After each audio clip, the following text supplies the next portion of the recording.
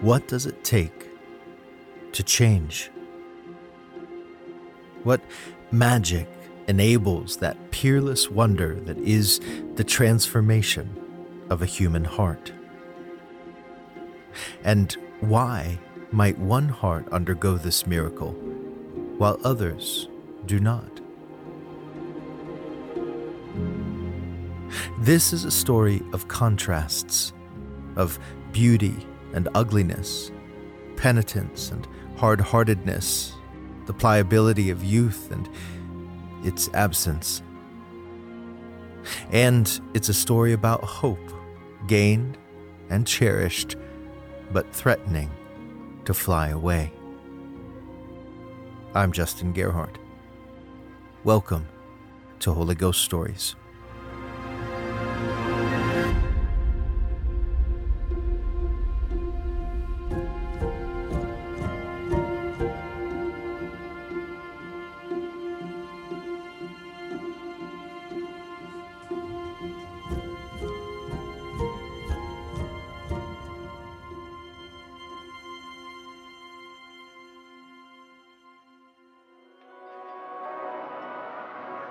The flags of Judah whip and wave, enlivened by the wind that blows atop Mount Zion across the walls of its capital, Jerusalem, the city of David.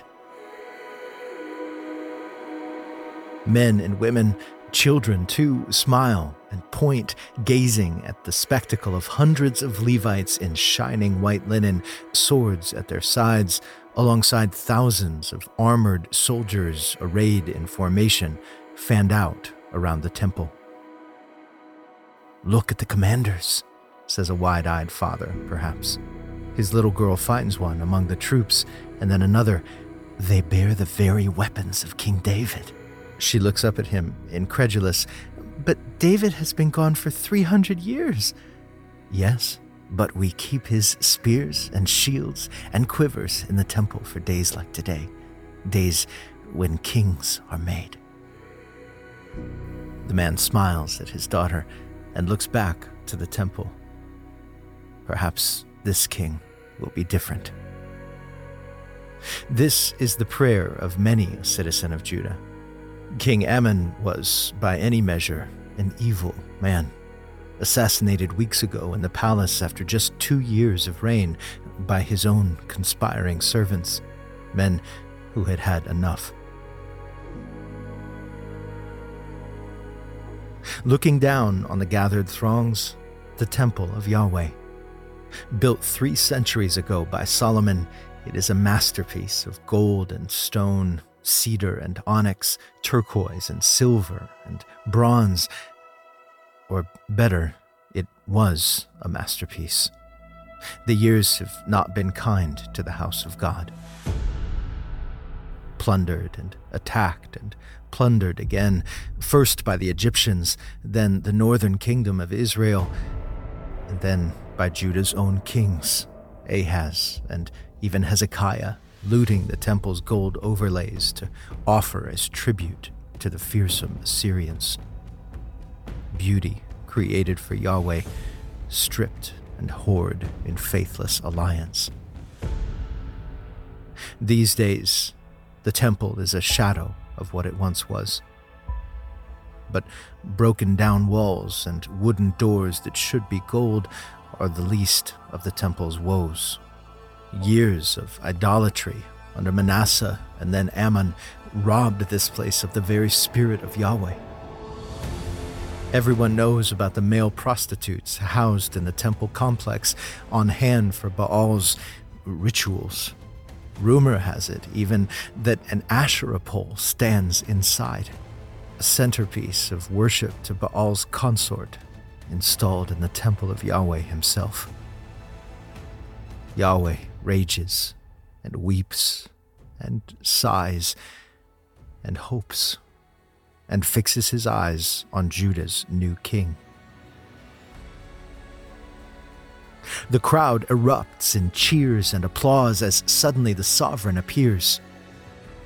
The little girl and her father strain for a glimpse while the king is led to one of the 2 enormous bronze pillars at the temple's entrance. A hush falls as the high priest raises the crown to the heavens and then places it on the head of the monarch. With one voice, the people cry, "Long live the king!" And as the trumpeters trumpet and the singers sing and musicians of all kinds fill the air with music, King Josiah, son of Ammon, looks out at his people and waves. He is 8 years old.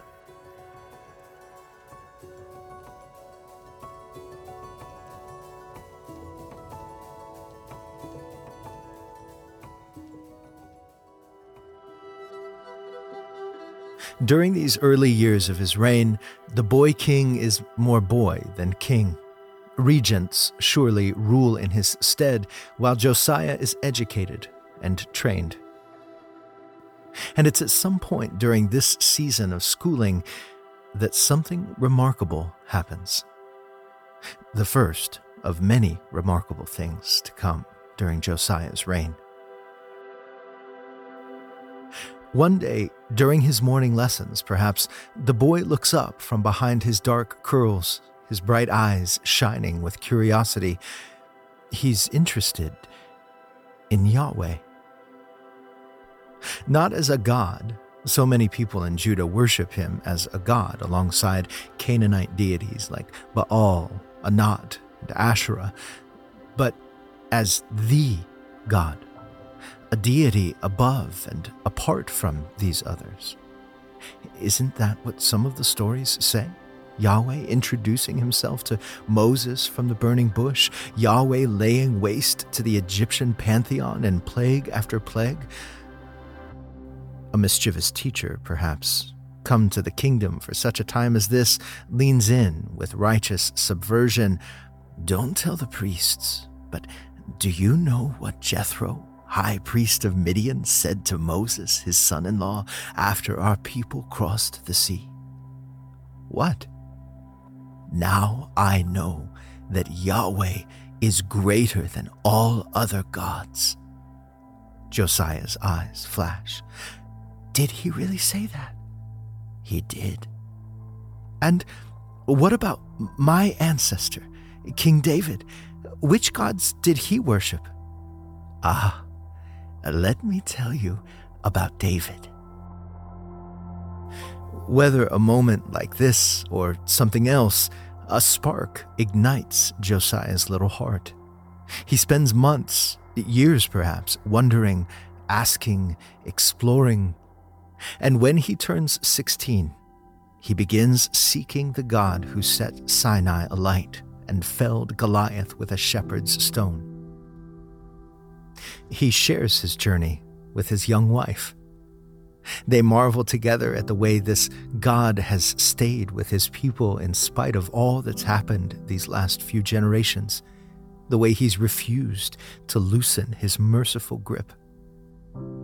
And that very year, when their first child is born, they name him Jehoahaz. Yahweh has held.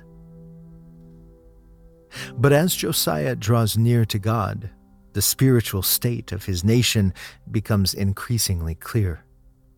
It is a realm of shadow, and something must be done.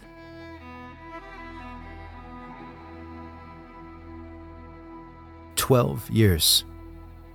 For a dozen summers, Josiah has been king of Judah, and he is only 20 years old. But 20 is old enough. It's time to lead. Firmly rooted now in Yahweh's preeminence and convicted by his country's decline into religious syncretism, the king of Judah mounts a campaign. The storied book of the law has long been lost, along with the exact terms of the Hebrews' covenant with Yahweh, but Josiah knows now, surely, the story of the golden calf, and he will not have his people continue acting it out in tragic mimicry. He assembles forces and visits one high place after another, destroying the sites of idol worship pockmarking the hill country. Like a bloodhound, he sniffs out the Asherah poles scattered throughout the towns and sets the carved wood aflame. The altars to Baal, the bronze bulls, the scaffolded shrines above them, all dispatched with the hammer and axe. These are victories, but every moment of destruction is a heartbreaking revelation. So many people who've left Yahweh behind, who've shunned him from their hearts, who've embraced one God above all, the God of self. And in every town, every village, more people bowing their knees to Baal and the pagan parade of idols. Josiah watches the brazen ones stand in the streets and weep as he pulls down their shrines. How could they? But then surely the king's thoughts flick to his own childhood, images of himself at 7 leaving offerings for Anat. What else could he do?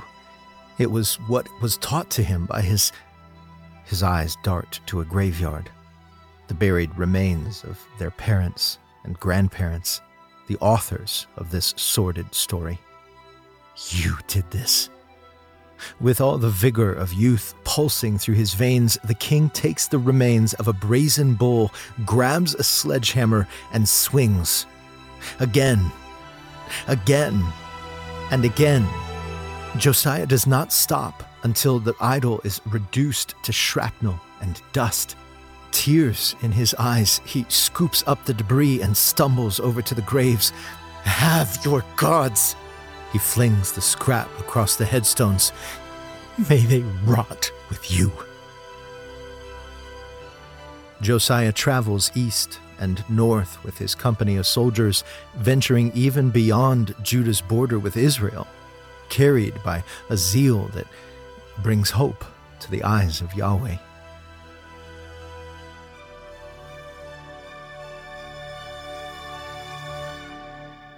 But even when the gods are fashioned from metal and wood, even when the high places can be marked on or erased from a map, idolatry happens inside, in secret places of the heart.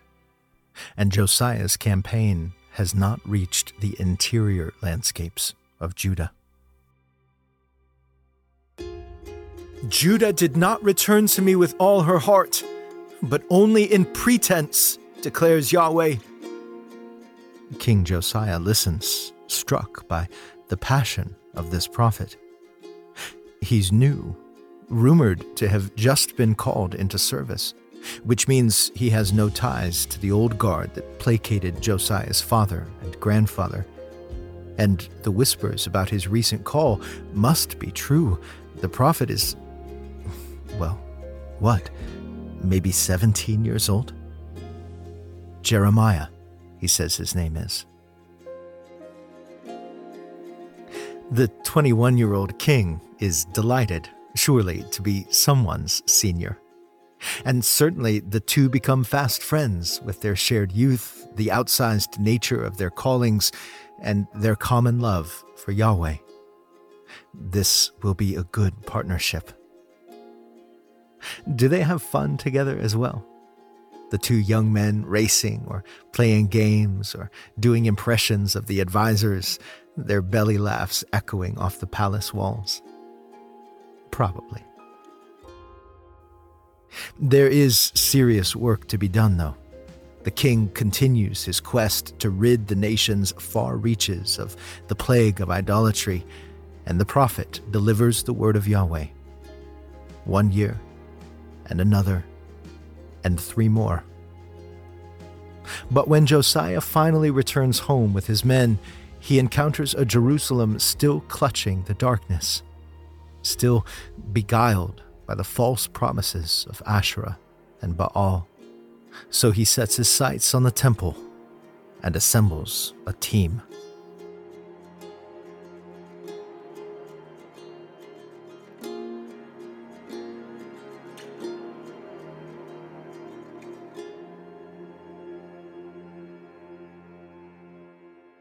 Hilkiah peers from beneath his turban, the same one worn that first day in Sinai by Aaron himself, first high priest of Israel.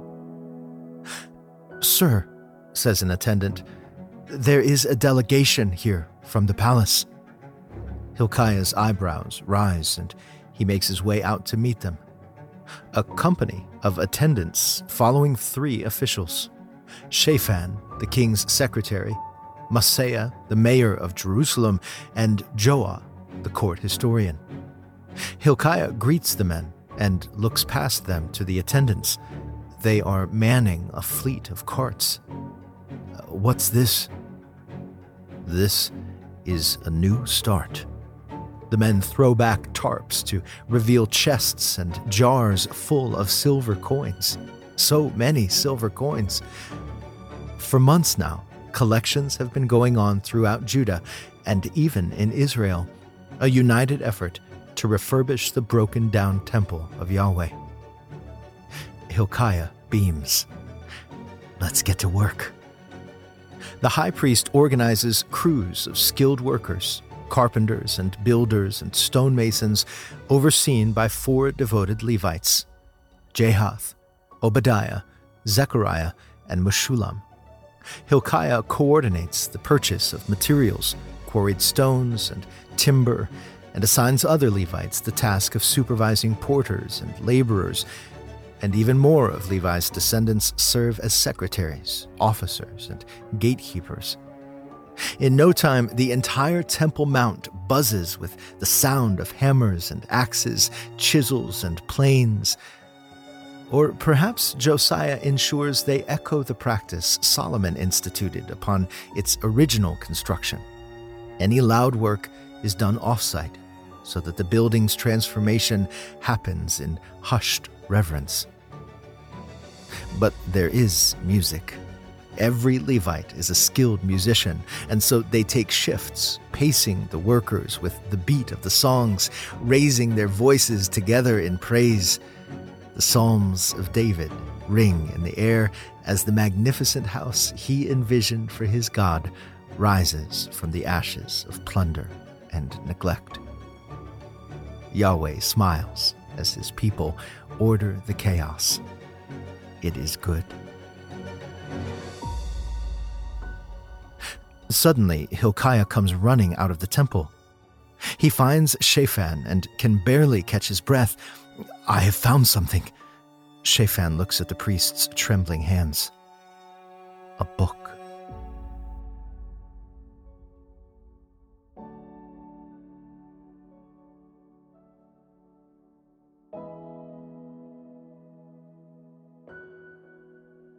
Hilkiah doesn't wait for Shaphan to ask what it is. I have found the book of the law in Yahweh's temple. The what? Curled papyrus, the edges mottled yellow and brown. Listen. Hilkiah steadies his fingers and pulls open the scroll. He reads, and Shaphan's eyes grow wide. At the palace, Shaphan reports on the project. Your servants have distributed the silver to those doing the work. The secretary bows, but Josiah notices he does not leave. Is there something else, Shaphan? The priest, Hilkiah, has given me a book. Shaphan begins to read. He reads passage after passage. Tears fall from King Josiah's eyes, but he does not let his secretary stop. Then Shaphan reads these words. If you do not carefully follow all the words of this law, which are written in this book, and do not revere this glorious and awesome name, Yahweh, your God, Yahweh will send fearful plagues on you and your descendants, a harsh and prolonged disaster, and severe and lingering illnesses. Shaphan swallows. He will bring on you all the diseases of Egypt that you dreaded, and they will cling to you. Yahweh will also bring on you every kind of sickness and disaster not recorded in this book of the law, until you are destroyed. At this, Josiah cries out, tearing his clothing in lament, tears streaming from his eyes. "Go, find Hilkiah the priest and inquire of Yahweh for me, for the people, for all Judah, about the words in this book that have been found. For great is Yahweh's wrath that is kindled against us, because our ancestors, have not obeyed the words of this book." Shaphan hurries from the palace with a company of officials and finds the high priest. "The king must hear from Yahweh," they tell him. "What does he say?"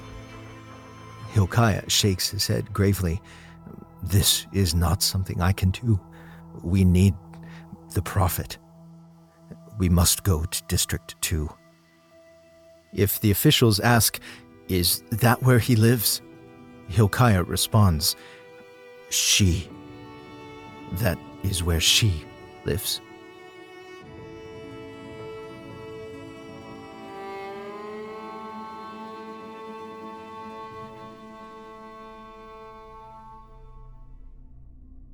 On the way, Hilkiah vouches, perhaps, for the woman who serves as a prophet to Judah.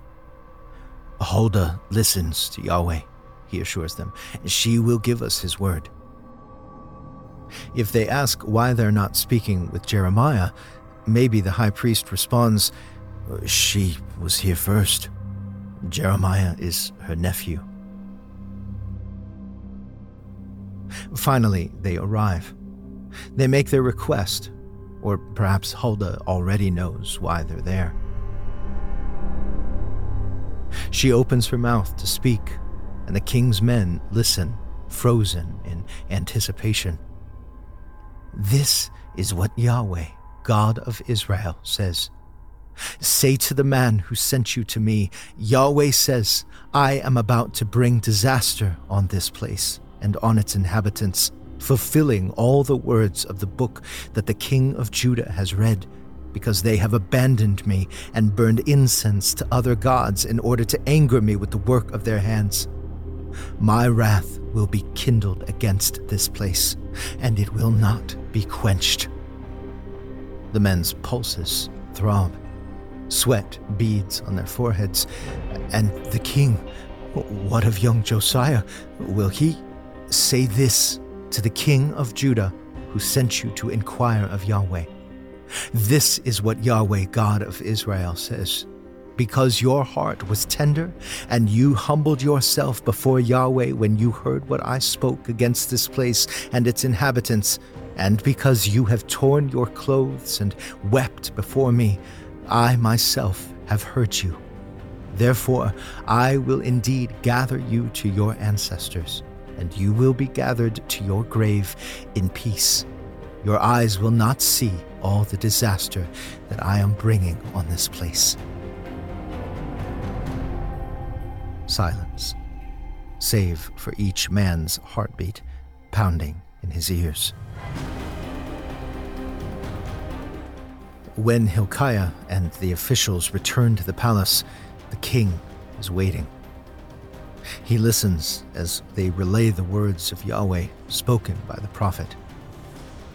As soon as they finish, Josiah looks at his attendants, eyes wet and blazing. "Gather the royal messengers. Shaphan, listen closely and write this down."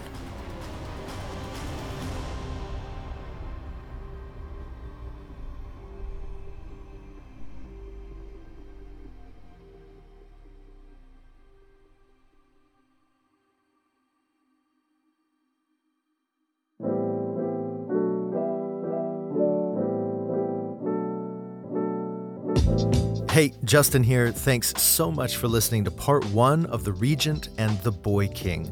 We will conclude with part 2 next time. This is the first episode of 2024, so hey, Happy New Year. I'm thrilled to let you know that there are some fantastic things in the works here at Hazefire Studios. I can't tell you about all of them quite yet, but here are 2. First, we're looking to expand the team because I need help. We want Holy Ghost Stories to continue to exist, to keep bringing you into divine encounters by way of compelling storytelling and beautiful music. And we want Holy Ghost Stories to find its way into more ears and hearts. And so I'm looking, Lord willing, to make 2 hires this year. I have some extraordinary people in mind, and all we need is the budget. So if you would like to help enable this huge step in an exciting direction, you can make a tax-deductible gift, one-time or monthly, at holyghoststories.org/give. Whether it's you or your company or your church, whatever you give is enabling kingdom storytelling that's doing some beautiful things in the hearts of those who hear. I continue to be amazed at the way God uses Holy Ghost Stories to minister to believers and unbelievers alike. And because it's free, the only way it keeps happening is if we band together, pool our resources, and get it done as partners. So come on, jump in with a worldwide tribe of incredible people who believe that the stories of Scripture can actually change hearts, because in them we experience Him.